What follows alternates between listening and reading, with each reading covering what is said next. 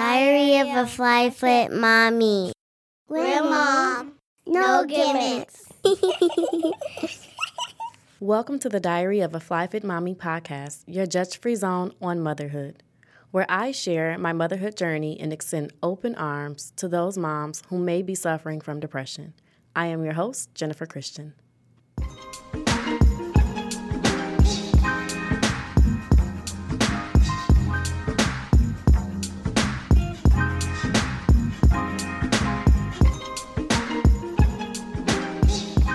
No gimmicks. Hey guys, today I have Siobhan Odom. She's a licensed professional counselor that specializes in women and maternal mental health. She's the founder of Acoma Counseling Concepts, LLC, which is based out of Washington, D.C. Probably have heard her on one of my favorite podcasts, Therapy for Black Girls, Session 3 on the Couch with Mary Jane Paul. So after hearing her session with Dr. Joy on TBG, I was led to her Instagram page. That session was so good. I just had to find out who this woman was. And I was just completely overjoyed when I seen that she was a maternal mental health therapist. Hi, Siobhan. Hey. So thank you for being with me today. How are you doing? I'm doing well. How are you? I'm great. So Siobhan, how did you even get into maternal mental health? I didn't even know such a specialist existed. Well, I'd like to think that I feel like that specialization is something that's becoming fairly new, but more common. There's just been new attention being focused on perinatal mental health, and so discussions are starting to be had. Which is great. So what has inspired you to tap into such a voiceless community? Well, I had a job that I didn't like and a boss that I didn't like, and so I figured that instead of complaining about my job for a time too long, maybe I can do something about it. And doing something about it meant providing therapy to the people that I love in the way that I feel it should be provided. And so that's how I decided to come up with my practice. I had worked at a clinic I didn't like. I worked for a supervisor that I didn't like. And I didn't like it because I didn't like the way they were treating the patients that they serviced. And most of the patients that they serviced were African Americans. And a large part of the population were moms, because this clinic also had a midwifery team and a birthing center. So I was just noticing that there was a lot of meaningful dialogue that was not happening with moms during their prenatal and postpartum visits. And I also noticed that there was a lot of courageous conversations, again, that needed to be had with moms, and they weren't being had. And I also was seeing that many primary care providers were not trained to detect postpartum depression or postpartum anxiety. So a lot of things were being missed in these very important appointments, and a lot of fear was coming from out of these appointments. And so I really enjoy working with moms. I really enjoy being a part of their journey. And I did some research, and I realized that there were no therapists of color that had a private practice that focuses on maternal mental health in D.C. So I said, well, I'll create it and let's see what happens. Oh, wow. So here we are. That's super dope. And I can say I definitely appreciate you for taking the initiative to make that happen. Thank you. So can you explain what perinatal and postpartum depression and maternal mental health just is?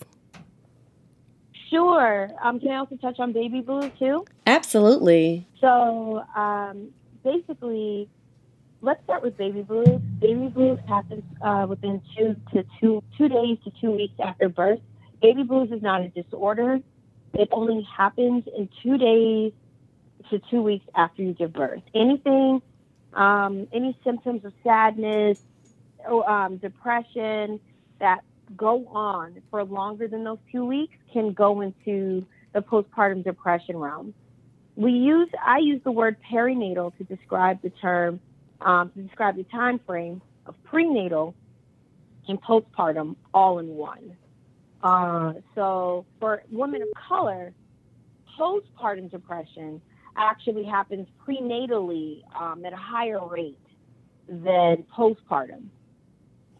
So what I'm saying is that postpartum depression, the symptoms tend to be higher while the mom is pregnant. Why? I don't know. But women of color, African American women, and Latinas, they have the highest rates postpartum depression than any other moms in the country. Baby blues is your typical irritability, short patience, teariness, sadness, feeling overwhelmed. And again, that's normal, that's natural. The statistic is that according to Postpartum Support International, about 80% of all moms experience baby blues. It's fairly common. However, once that 2-week time period goes on and it turns into a month to 2 months, and you're still continuing to feel this sadness, this irritability, lots of interesting things, you cannot recall the last time you laughed. You have a diminished appetite. You just always feel anxious. You always feel tired, always feel sad. Sometimes you may not even want to hold the baby, but you don't want anybody else to hold the baby. Those are pretty much, that's your symptoms of depression, because pregnancy in general, you're going to feel tired, but with rest, you will feel a little restored. With general pregnancy, you're going to have the appetite. When you're feeling depressed perinatally, you don't feel an appetite at all. And so it's really kind of hard to pay attention to appetite with moms, because it's very easy to joke and talk about how you get lost in the routine of doing things. You forget to feed yourself. So that can be easily missed. But the reality is, listen, your stomach is not growling. You haven't felt hungry, and you don't know when's the last time you felt hungry. That's definitely a symptom of some type of postpartum mood disorder. It's not normal. I'm trying to think, yes, your attention span as well. Once again, you're going to feel overwhelmed. You may forget to do some things, typical pregnancy. But postpartum, you're forgetting to do things because your mind is so overwhelmed with your sadness, your inability to attach to your baby, your fears that you won't be able to attach to your baby. And once again, worry. Worry is normal for a first-time mom or a fifth or sixth-time mom after you give birth to a baby. However, worry is not normal when it becomes excessive and you just start to panic about everything. And an example of normal worry is when your first couple of showers as a mom, you want to go and shower, but then you may trust a family member or a friend that's already a parent or a partner to watch your baby, but you're still very worried about, oh my gosh, what's going to happen to my baby in the 10 minutes I'm in the shower. And then you come out and you see your baby's fine, that worry's gone. Well, for a postpartum mood disorder or perinatal mood disorder, that worry never ends. You've come out the shower, you see that your baby is fine. Now you want to know, oh my gosh, is my baby, even though my baby looks okay, is my baby really okay? And, is my baby hungry? Do I know what I need to know for my baby to be okay? Am I a good enough mom? How come I stayed away from the baby for 11 minutes in the shower instead of 5? If I was a good mom, then it would have only taken me 5 minutes to shower. And it just goes on. So with the diagnosing or the symptoms, how soon are you usually able to diagnose a mom, or does a mom usually see the symptoms of postpartum or baby blues? I love that question, because sometimes moms see the symptoms and they ignore them. Sometimes the moms see the symptoms and they normalize them. Not every mom that sees the symptoms and feels in immediate need to treat them. And so I always commend moms that if you feel that something is wrong and you're not you, I always commend the moms that go and get help. And so you said, when would a mom be diagnosed? You'd be amazed. Some women, they have doctors that are on top of it, and they work with people that are called perinatal psychiatrists or reproductive psychiatrists. And they can diagnose that from early on. I mean, before a baby's even a month old. Um, I've had moms that have been referred to me, and their babies have been as young as 2 months or a month old. The one thing, so you can definitely see it. You can definitely see it pretty early on. And if your doctor is trained to recognize these symptoms, they'll recognize it and do a referral. Some doctors are not trained. So in my experience of having children, I don't feel like the doctors that I've had were really in tune, because I know there's a postpartum checkup after you have given birth, and it's usually either between 6 and 12 weeks. And they do ask you questions, but are very basic and general, like, how are you coping? And just, are you doing okay? Or how is motherhood? But not really trying to tap into the true feeling of mom. How does that look? How can a mom go about getting additional help, like, or getting the diagnosis? If she comes to her doctor and she says, I mean, I'm doing okay, or, I'm tired, I haven't had any sleep. At what point should the doctor be, raising a red flag or referring the patient to some type of therapist? So this is an important thing. An important thing is, one, it's important that we research our doctors before we use them for perinatal care, because not all doctors complete a psychiatric rotation, which is scary because they also have clearance to prescribe psychotropic medication. And so I mention that because as women of color, a lot of times children and people of color, we always talk about how they're overdiagnosed. Well, they're overdiagnosed because we overutilize primary care when we should go to a psychiatrist. I want to put that out there first. The second thing that a mom can do to better equip herself is when she goes to her OBGYN, and a lot of times pediatricians sometimes can be the ones to detect it. So because they're seeing the mom for the well-child visit. So once again, and I'll be honest with you, I've met primary care providers, and when they see parents at a well-child visit, they're very much like, my focus is on the child and not the mom. Because again, if you didn't go and get a psychiatric rotation, you don't understand. You don't even care to look at the mom. Right. Because you're looking at the patient as a scientific problem, which is not okay.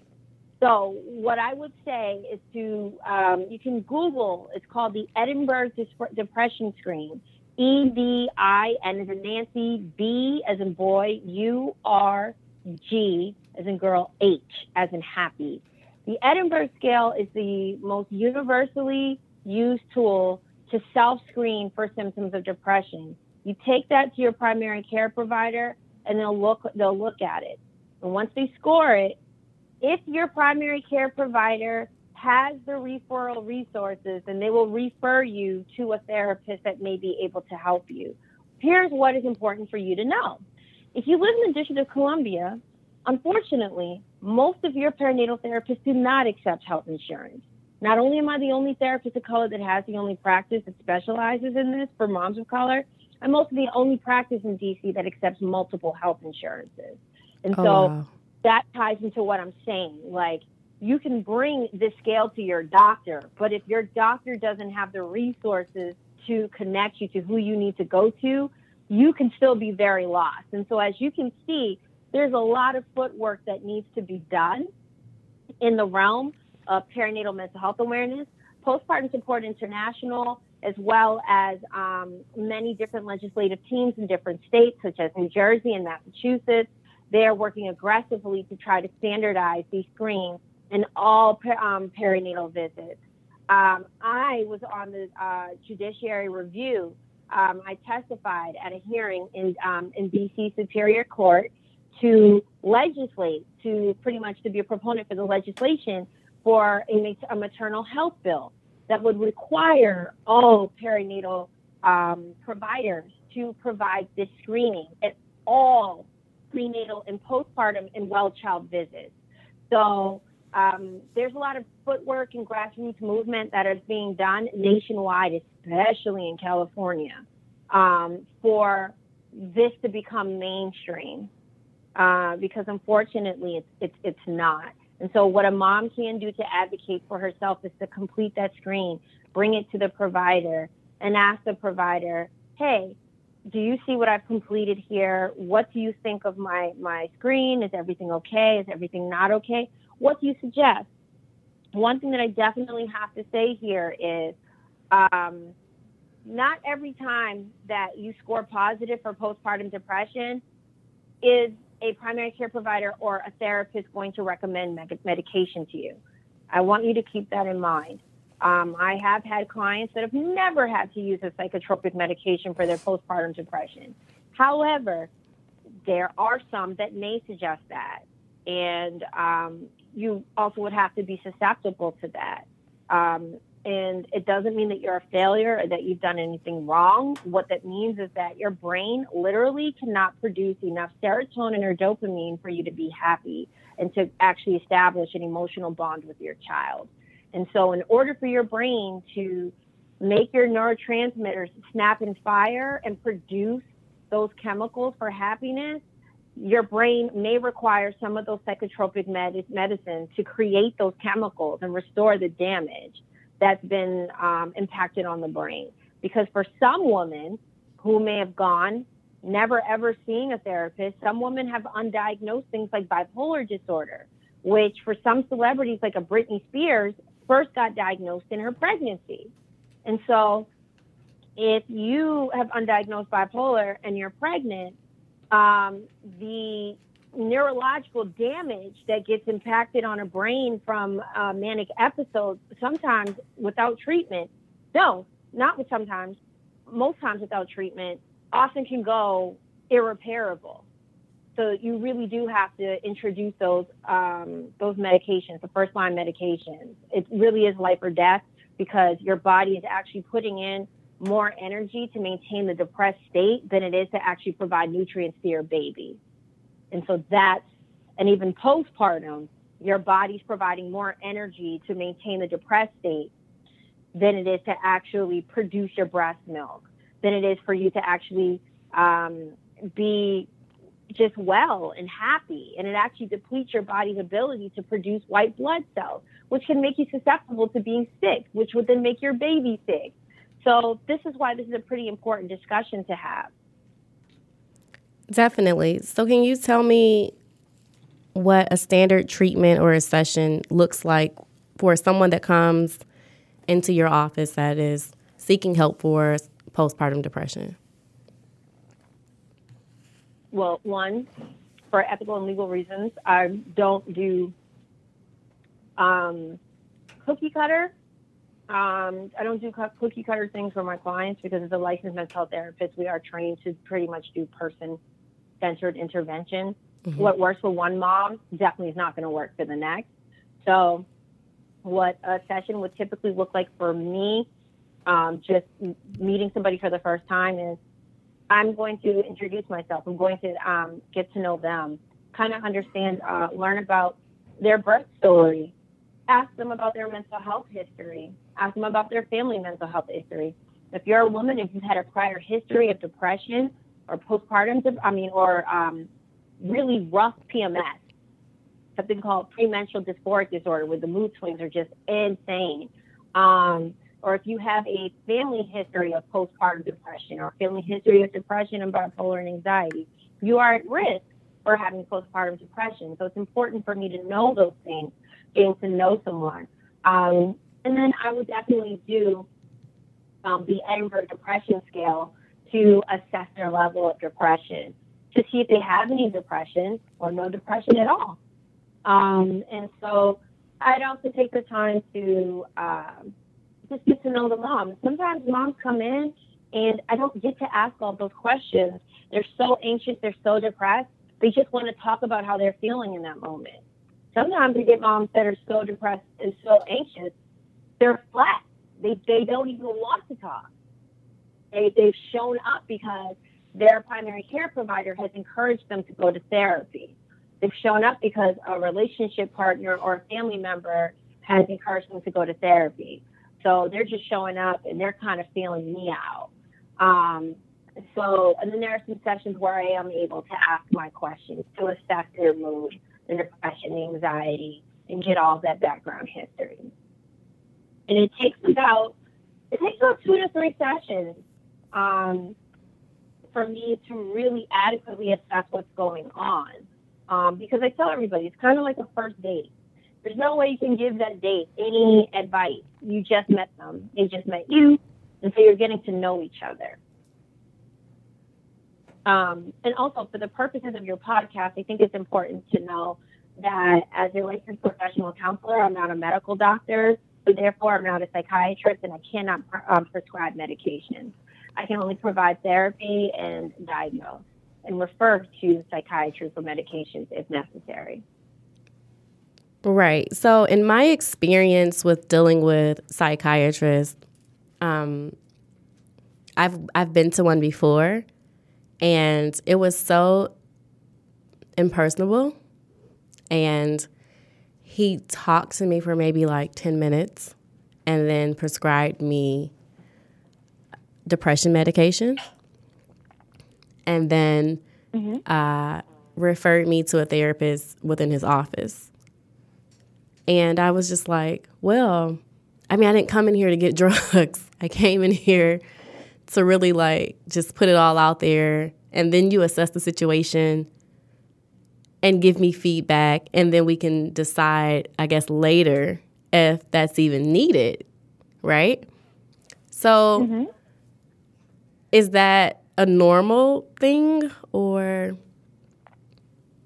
is it, should the conversations be had ahead of time before just jumping in and writing prescriptions? So I'm glad you asked that question. Psychiatrists so back in 1980, you'd find a psychiatrist that did therapy. Psychiatrists are not trained to do therapy in today's time. I actually know 2 psychiatrists that love to do therapy, and that's an actual positive for them.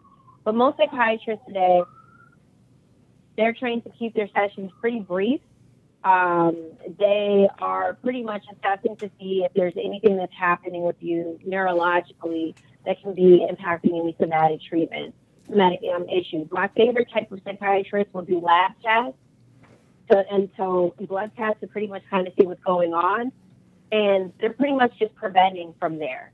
But your social workers, your counselors, your marriage family therapists, your psychologists, counselors, we're the ones that are trained to sit down with you for 45 minutes to an hour and actually go through, whatever you're feeling, whatever you've been experiencing, whatever's stressing you out. We're the ones that are trained to sit with you for 45 minutes to an hour, whether it's weekly or bi-weekly.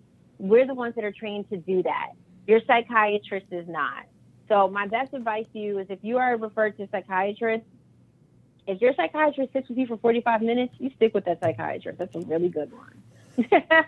Because most of them are not going to sit with you that long, not in 2018. So the weird thing for me was I wasn't referred. I called and made my own appointment. I had never seen a therapist. So he had nothing to go off of.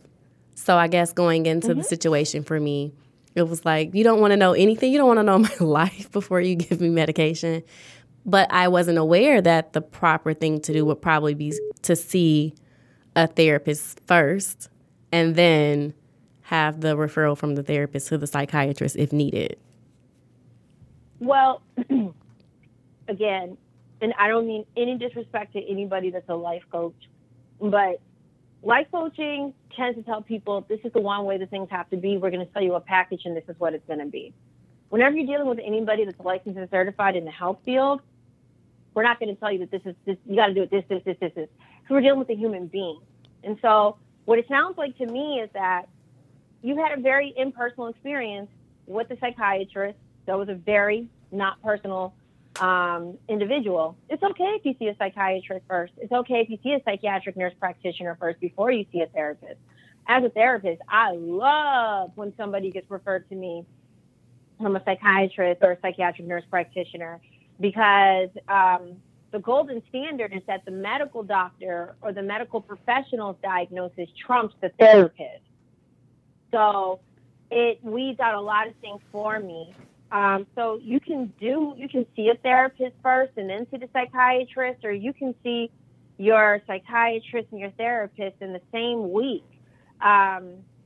Whatever works for you, whatever works for your schedule.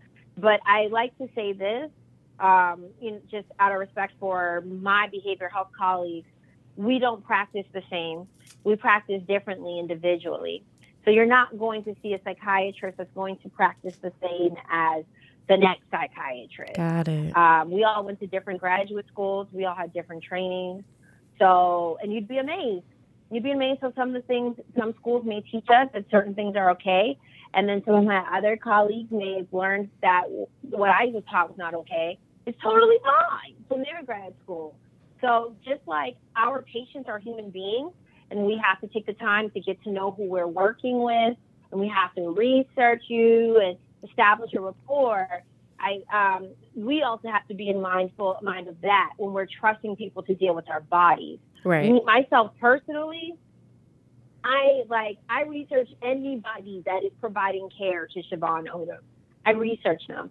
I've had clients that have come and they've read me my bio. I'm like, wow, I didn't know all that was out in Google. So, but I get happy when they do that.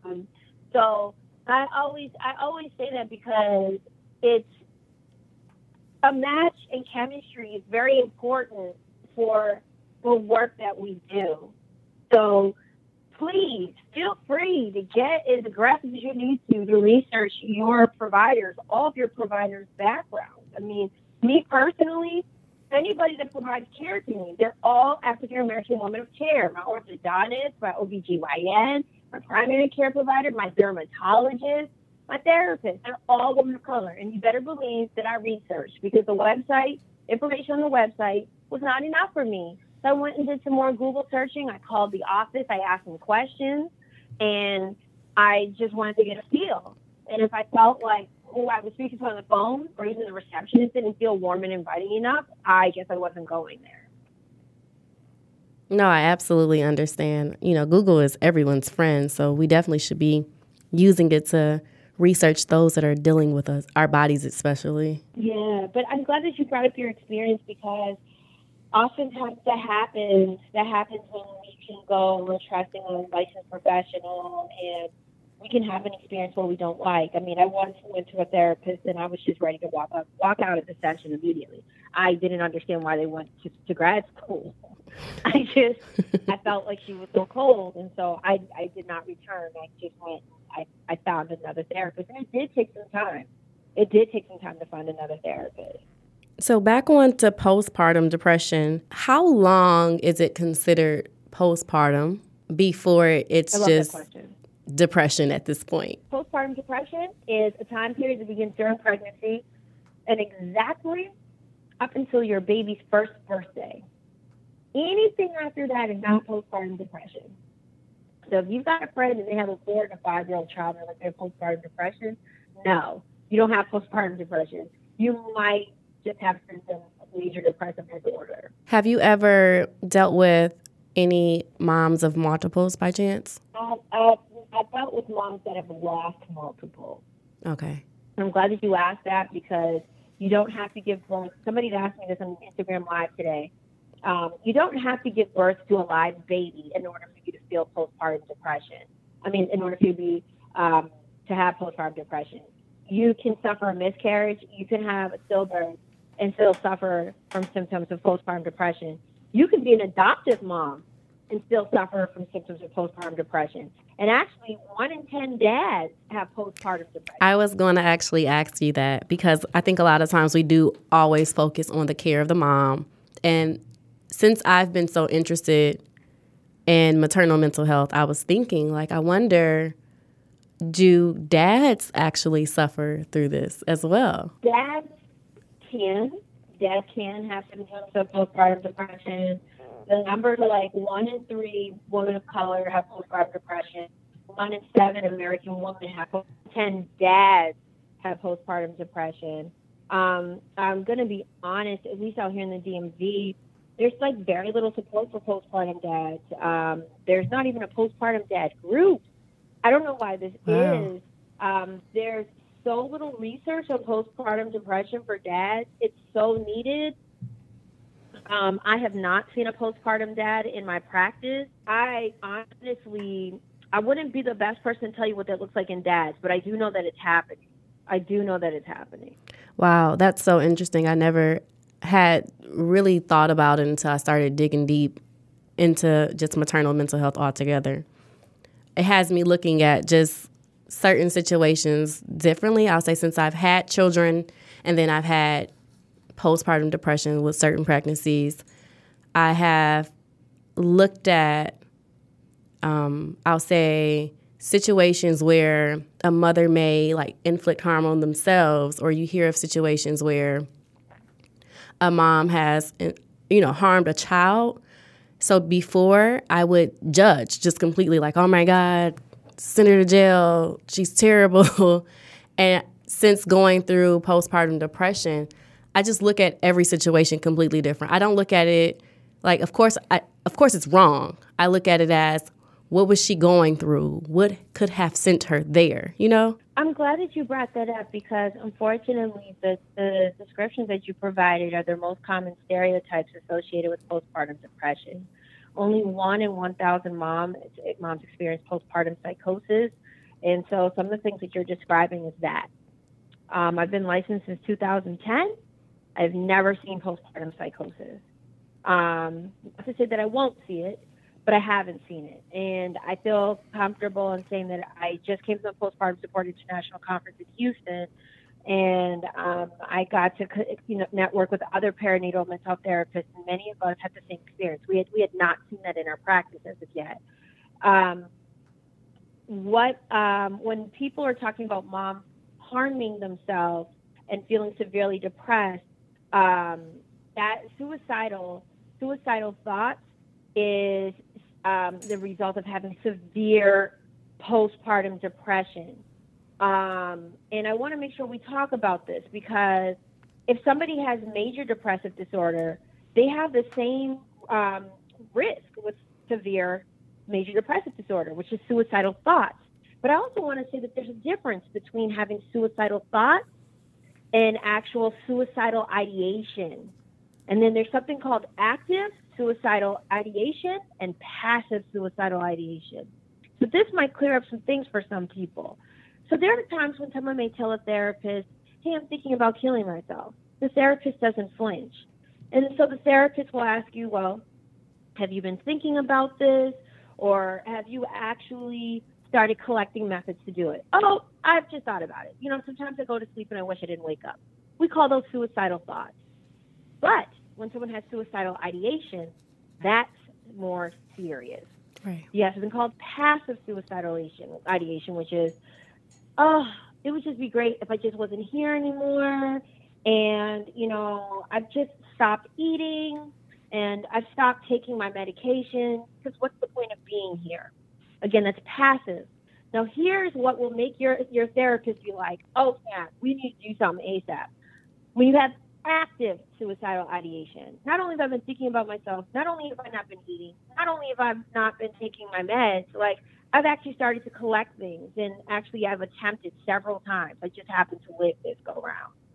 And so those are the different levels of suicide, and this is why we say it's important to go to a licensed professional, a trained licensed mental health professional, because unfortunately, as we've seen in the news, some moms have gone to untrained medical professionals that freak out when they hear a mom saying, hey, I've had thoughts about dropping my baby. I've had thoughts about just not living here anymore. We call those intrusive thoughts. And so only a trained therapist that's been trained in the realm of perinatal mental health can actually tell you the difference between an intrusive thought and an active suicidal ideation. I'm glad that you mentioned some professionals freaking out, because I actually read an article some time ago about a mom who went to her 8-week follow-up postpartum appointment with her OBGYN, and she expressed to the nurse that she had been sad and not being able to cope.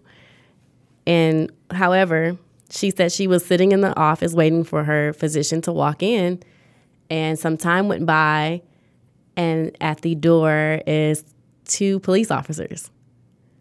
who escorted her to the hospital, and she was at the hospital for about like 10 hours. She couldn't hold her baby or anything while she was there. She had to have family members come up to the hospital, to take the baby. And it was just a long, drawn-out process. And she was like, I just wanted some help. I just had the baby, and I haven't been able to cope. And I think situations like that make other moms scared to even go and see a licensed mental health professional. You're absolutely right. In that whole scenario, the perinatal mental health community, we were outraged when we read about that. But that's why it's even more important that our medical doctors and some of these psychiatric facilities become trained in perinatal mental health. On my Instagram page, Acoma_counseling, I posted last week 2 slides. There were a list of outpatient and partial outpatient treatment facilities that all they do is perinatal mental health. And unfortunately, all 50 states don't have these things. I know UNC, I think it's UNC Greensboro, they have a maternal mental health unit. It only holds up to 5 beds, but there's nothing like it in most states. And I think it's only a handful of these types of facilities exist. Some of these facilities have grant funding, so you don't even need insurance. Some, not all. So we still have a long way to go. And that mom that was subjected to that horrible treatment, she has now become very active in trying to pass legislation that requires medical providers to be trained in postpartum depression screening. Because that happened to her because she went to a clinic that they were not trained in postpartum depression. They weren't trained in perinatal mood disorders and how to screen and treat for them. And then they took her to a hospital that didn't have any training in perinatal mood and anxiety disorders either. And what I do remember from that story is that a social worker came to her and apologized to her and said, "Ma'am, I don't even know why you're here. You don't even need to be in the ER. You just needed to be referred to a therapist." Right. And, so it's just a waste of everyone's time at this point. Right, and tax dollars. And so it's the other thing, too, that I think everybody needs to know. It is unethical for a provider to screen you for depression and not refer you to treatment. So there are, like I know in D.C., we have the DC PMHresourceguide.com. It's a website where you can go and research any perinatal mental health therapist or any doula or birth worker that's been trained in perinatal mental health. And while I'm talking to you, While I'm talking to you, I'm pulling up the website for a national directory. It's called the postpartumproject.com. And that's a website. It's a national directory of pretty much perinatal specialists. So once again, we'll find doulas, perinatal yogis, reproductive psychiatrists, therapists that we all have received some specialized training in perinatal mental health. Can you address any myths that are associated with postpartum depression? Yes. The first myth is that if you have postpartum depression, that you're going to go crazy and you're going to be psychotic and you're going to kill your kids. That's a myth. That's a myth. So 1 in 1,000, just 1 in 1,000 moms. The second myth is if I have postpartum depression, it means I'm going to have to go on medication. That's a myth. Not every mom that has postpartum depression has to take medication. The third myth is if I have postpartum depression, they're going to take away my kids. That's a myth. That's a myth. I'm glad you put that one out there. Yeah, it's the biggest one. And then the fourth one, if I have postpartum depression or postpartum anxiety, I'm a bad mom, and me and my kid are just doomed.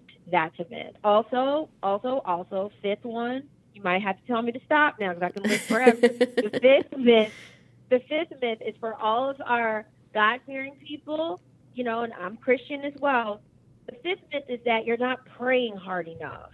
that you're not a good enough Christian. Let me tell you. So that is like the number one thing that I heard when I would express my feelings or, me going through postpartum depression after having twins.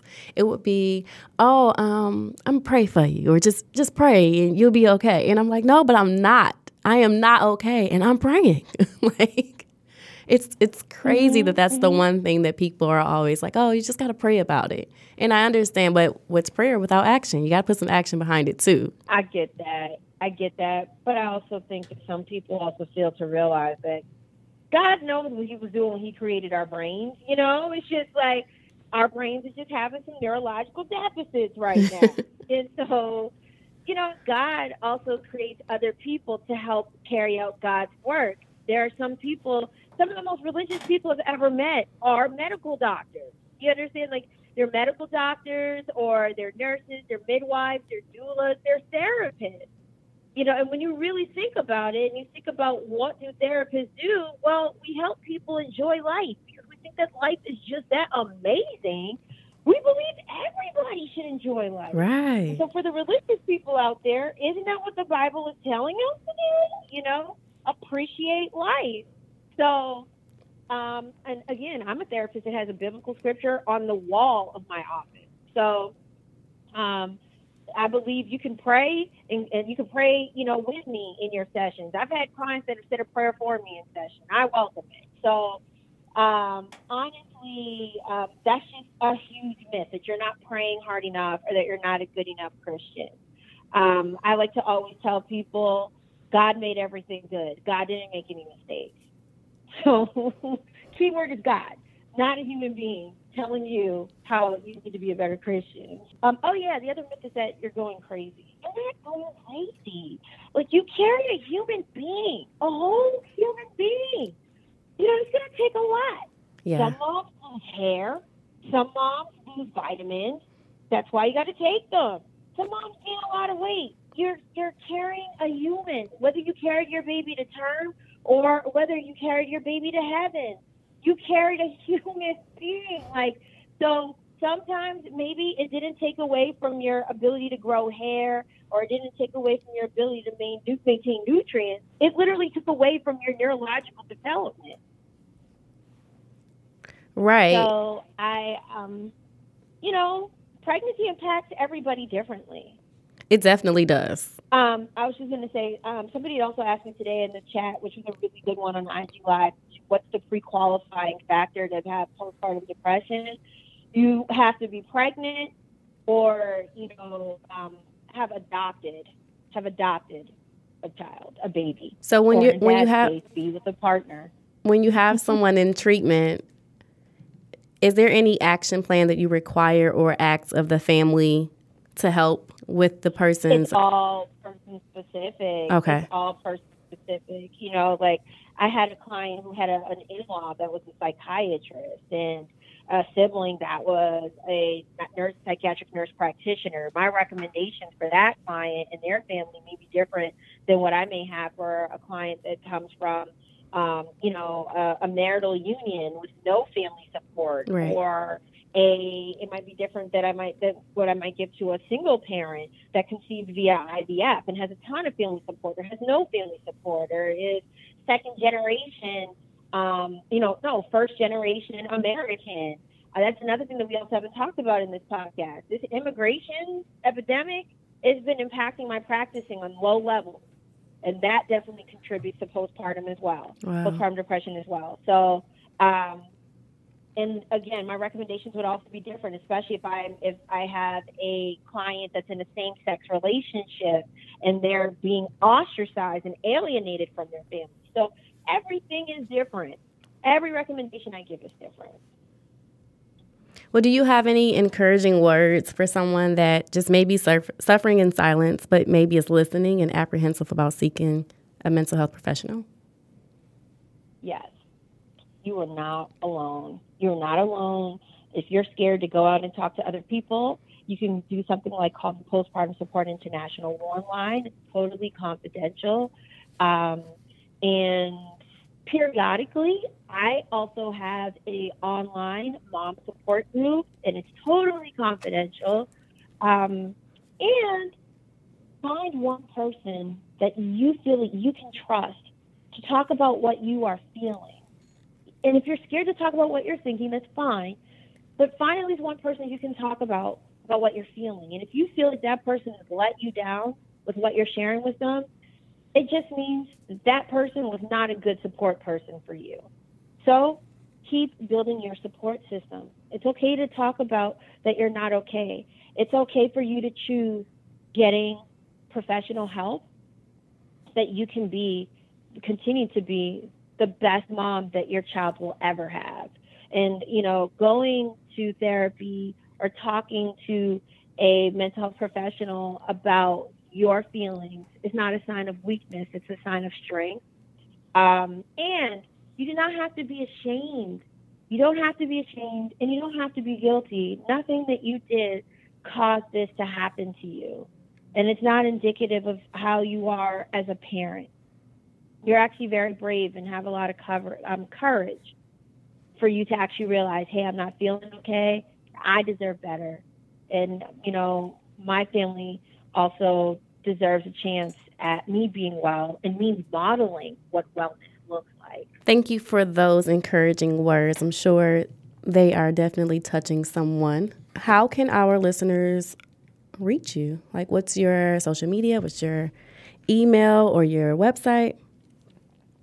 Sure. So on social media, on Instagram is Akoma_counseling, AKOM as in mother, _counseling, COU as in Nancy, SELING. And then I'm on Twitter at Akoma Counseling. Facebook, Akoma Counseling Concepts, LLC. And my website is www.AkomaCounselingConcepts, CONCE, P as in Paul, T as in Tom, S.com. My contact email is on there. I periodically do IG Lives and answer questions. And you can also, if you're interested in learning more about postpartum depression and how to provide culturally competent care to moms of color, or what you need to know to advocate for yourself as a mom of color in your mental health, you can also be on the lookout for my trainings. They're called Perinatal Mood Disorders and Minority Mental Health. If you are a licensed professional and you're listening, it's accredited by the National Board for Certified Counselors for 3.5 CEs. You do not have to be a mental health or medical professional to participate in these trainings. You can be a mom. You can be a blogger. The more you know, the more we grow. And so I've introduced it as a webinar format. And so I'm launching my first webinar tomorrow. And if anyone's interested, I can definitely launch it again in the future. Or I can come to you. Awesome. Thank you so much, Siobhan, for joining us today. I definitely appreciate your time. Well, thank you. Thank you for having me. Not a problem at all. And thank you guys for tuning in to Diary of a Fly Fit Mommy podcast. Don't forget to follow me on Instagram at FlyFitMommy. Also, visit my website, www.flyfitmommy.com. And if you or someone you may know is suffering from depression, I want to always encourage you to seek a licensed mental health professional. As always, real mom, no gimmicks. Peace out.